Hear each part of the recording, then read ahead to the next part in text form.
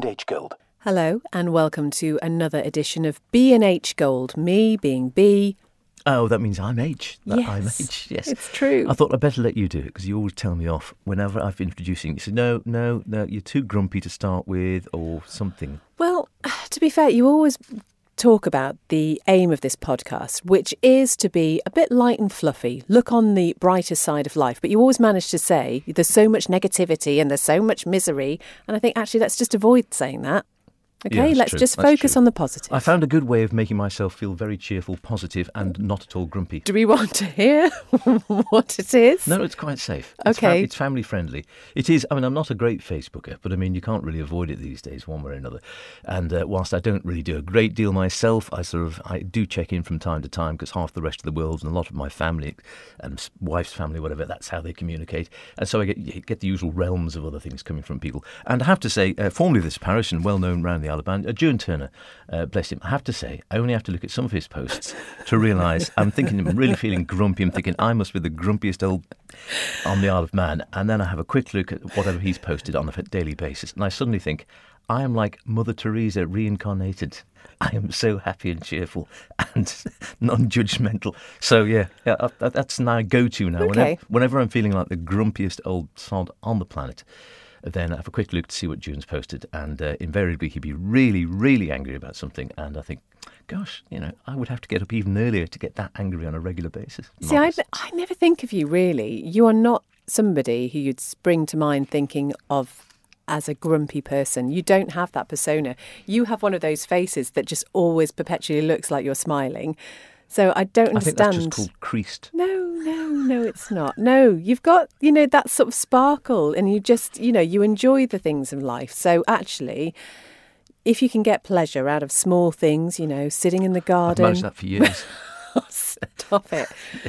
Speaking of which, my wife's just retired. Yes. No, go on, sorry. Just move on. I was going somewhere lovely and you took it and you ruined it. No, I was trying to be nice. No, I've moved away from the lovely place. I'm going to start some negative Facebook posts now, just to spite you. Yeah, right. This is one that caught my eye the other day. I don't know why it made me smile. An elderly gran was left spooked after a human skull and dozens of bones were dumped in a garden by badgers. It's the image, isn't it, of the badgers with a little bag full of them and deliberately tipping them out. She phoned the police and it turned out the badgers had been sort of rummaging in a nearby graveyard. And when they came across bones, they'd been tracking into this poor woman's garden. Grave robbing badgers. I thought when you said bones, it was going to be bones of animals or something. Oh. No, these are real bones. This poor old lady, Mrs. Mathers, is 88. She lives in and has lived in her end of terrace house in Dudley in the West Midlands for more than 60 years. Not surprisingly, she was said to be scared to death by the grave-robbing badgers. She found the first skull last July and called the police, who initially sealed off her entire house as a potential crime scene. But then when they started investigating, they discovered the culprit was a colony of badgers dragging the remains into a garden from a nearby cemetery. I shouldn't chuckle, really. It's a good job you didn't have to read that one out in the news, isn't it? Her daughter said, it's been going on for years now, Mum's sick of it. The badgers are tunnelling under the graves, and when they come across one which has collapsed, they drag the bones out and dump them on Mum's lawn. No, stop it. All right, no. Anything made you smile in the last week or so? I can't really. I can't really compare with that, to be honest.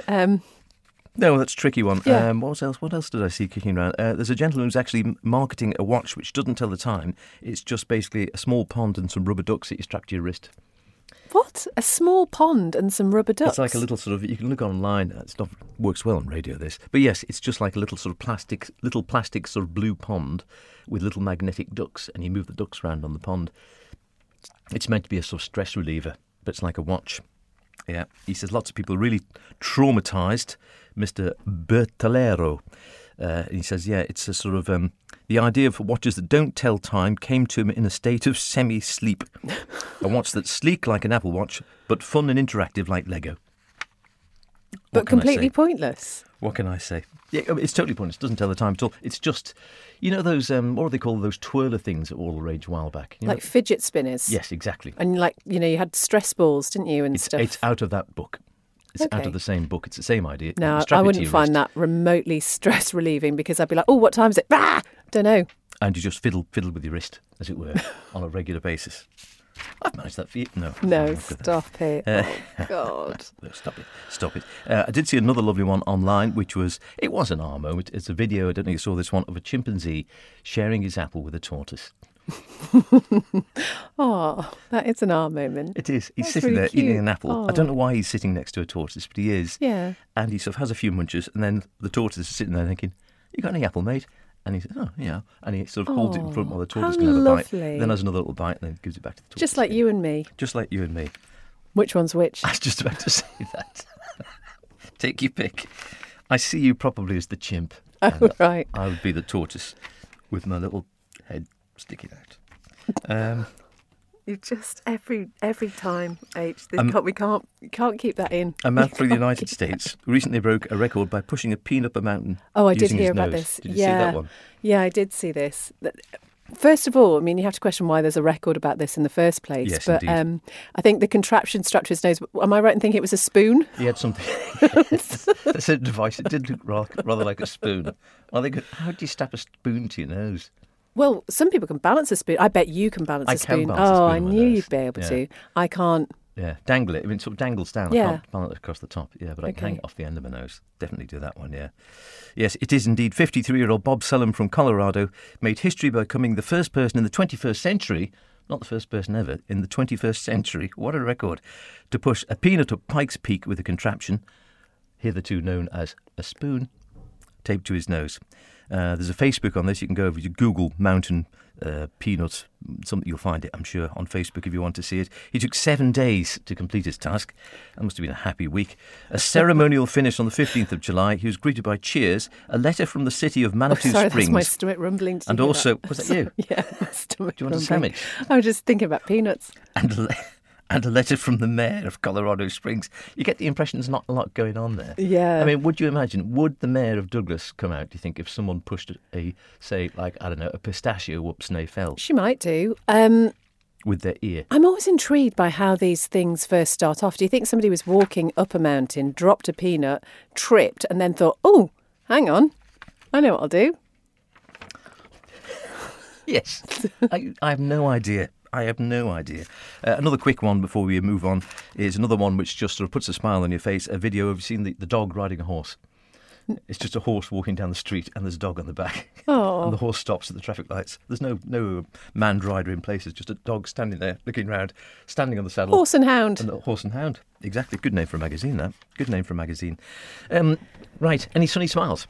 Okay, so this week I thought I would talk about the people on Ward 2 at Nobles Hospital. And this is an interesting one because at the moment, because of various restrictions, you have to wear a mask still in Nobles. But my dad's been in there a little while and people smile with their eyes, don't they? They do. And there are some nurses on there, particularly Lisa, who's been absolutely brilliant. I mean, they've all been fantastic, and the healthcare assistants. But yeah, lots of smiley eyes on Ward 2. And it's an incredibly difficult job. And I don't think you can fully appreciate until you've spent a few hours on the ward just what sort of things these people are having to do under really difficult circumstances. So that's my nomination. I'm going to go for everyone on Ward 2 this week. Top work. And I will do a bit of a cross-fertilisation, as it were. If you go to another podcast, which I'm just working on now, a whole series which is now called, it's going to be called The Way We Were. It's now called Memories of Man, with a double N. And it's carrying on the great work of the wonderful late, great David Collister, talking to some of the older folk on the island about their memories. And I've been down to Ellen Vannon home in Douglas, and I have some wonderful characters lined up to talk to. And I've just had my first chat with Harold Moore, a lovely chap who's 93, fantastic memory. I mean, how on earth he remembers it all, I do not know. A wonderful voice. Again, he's surely to be an ASMR star, I reckon, because he's got one of those voices. And he's terrific. That's your tummy again. Stomach again, sorry. I'll get you a sandwich in a minute. Yeah, he just had wonderful memory. And I took a picture. Hopefully I'm going to post a picture of the two of us on it as well. And a great smile as well to sort of go with it. And his memory said, oh, yeah, it's great. And he said, oh, I have to do it again. I said, yes. Brilliant. So we might do more. He was wonderful. Foodie-wise, I tell you what, puts a smile on my face at this time of the year. Not the ice cream. We did that. But I've got things like new potatoes. I got new potatoes from the garden. Oh, lovely. Yeah, I'll bring some in if you like. But Oh, yes, the please. difference in flavour when you just dig them up and just sort of give them a quick rinse under the tap, get rid of the muck, and literally just really clean them and then boil them up and just have a bit of mint. Delicious. Absolutely. I'm going to go for a guilty pleasure then this week, because my other half is such a fantastic cook, can rustle something out of absolutely nothing. He's absolutely brilliant. A man after my own heart. So when he's not there and I don't have to worry about producing something that's high end, well, I could leave what's left over, but my go-to guilty pleasure meal would be... This is slut food? Yeah. Pesto pasta with a whole heap of cream cheese on the top. There is nothing that cannot be improved with cream cheese. I do get told off at home because I do dip bits of cheese in the cream cheese to eat, and crisps in cream cheese is phenomenal. So maybe it's just all about the cream cheese. I don't think there's anything I wouldn't eat with cream cheese on it. Any bloopers? We're not lost her there. Well, we'll put it to the test at some other stage, maybe at Christmas. Yes, bloopers. There's been a couple. I always keep my ears open. I don't know whether you heard this wonderful one of Christy, letting her mind wander off. As she was yes. Talking about the grand... Well, I think she was talking about the grand fun ride Fondo or something, but... And then took parish walkie and stuff like that. Yeah, it went a little bit wrong, didn't it? Well, just a bit. I don't care. I love the sunshine. Absolutely beautiful. I'm not going to complain. It's gorgeous out there. I mentioned the mini parish fun walk. How did I get that so very wrong? There's one for the bloopers, Howard. Mini parish fun walk. I think it's sunstroke. Ooh, and then this very day, as we were recording this, there was an interesting something. I don't know quite what went on at 9 o'clock. I haven't got a clue. Chris Williams sitting in for Ben on breakfast, and it sort of revved up the wrong way a little bit. Holidays.com. Manx Radio TT Race Commentary is brought to you by RL360. With low prices always so close, you don't have to add the cost of fuel to the cost of shopping. When you're thinking saving, think ShopRite. Proudly locally owned. What on earth was that? Are you going to be doing some commentary for us then? Well, there is another bike. I don't know where that came from. Is it a full moon? It was full moon last week. This is normal. Happy birthday, Prince George, by the way. And last but not least, the wonderful Barry Redfern, who's here, and our Ben Hartley is always getting to do... Well, I don't know what Ben and Barry get up to, but he's always trying to get Barry to do something which seems to be sort of slightly different from the way we normally see and hear Barry. Such is her enjoyment. She started slamming it to the left. There we go. Make of that what you will. That's about it for this time. Keep smiling, as you were. Even though the weather's a bit on the damn side. The weather's rubbish again. No, sorry, I'm not going to stop. I'll stop now. Yes? Yes, stop now. You got a tune for us then? I have. It's one that I found... I suddenly thought about it the other day. It's an oldie. It sounds quite modern. It's very different. If you remember TCC, 10cc even, going back in the day. Kevin Godley, I think it was, and somebody other Cream. But the Godley and Cream also had their own Cream, C-R-E-M-E.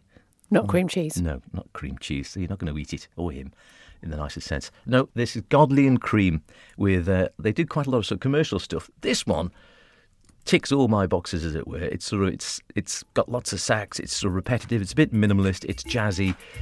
I can't remember the name of it, to be honest with you. It goes like this. See you next time.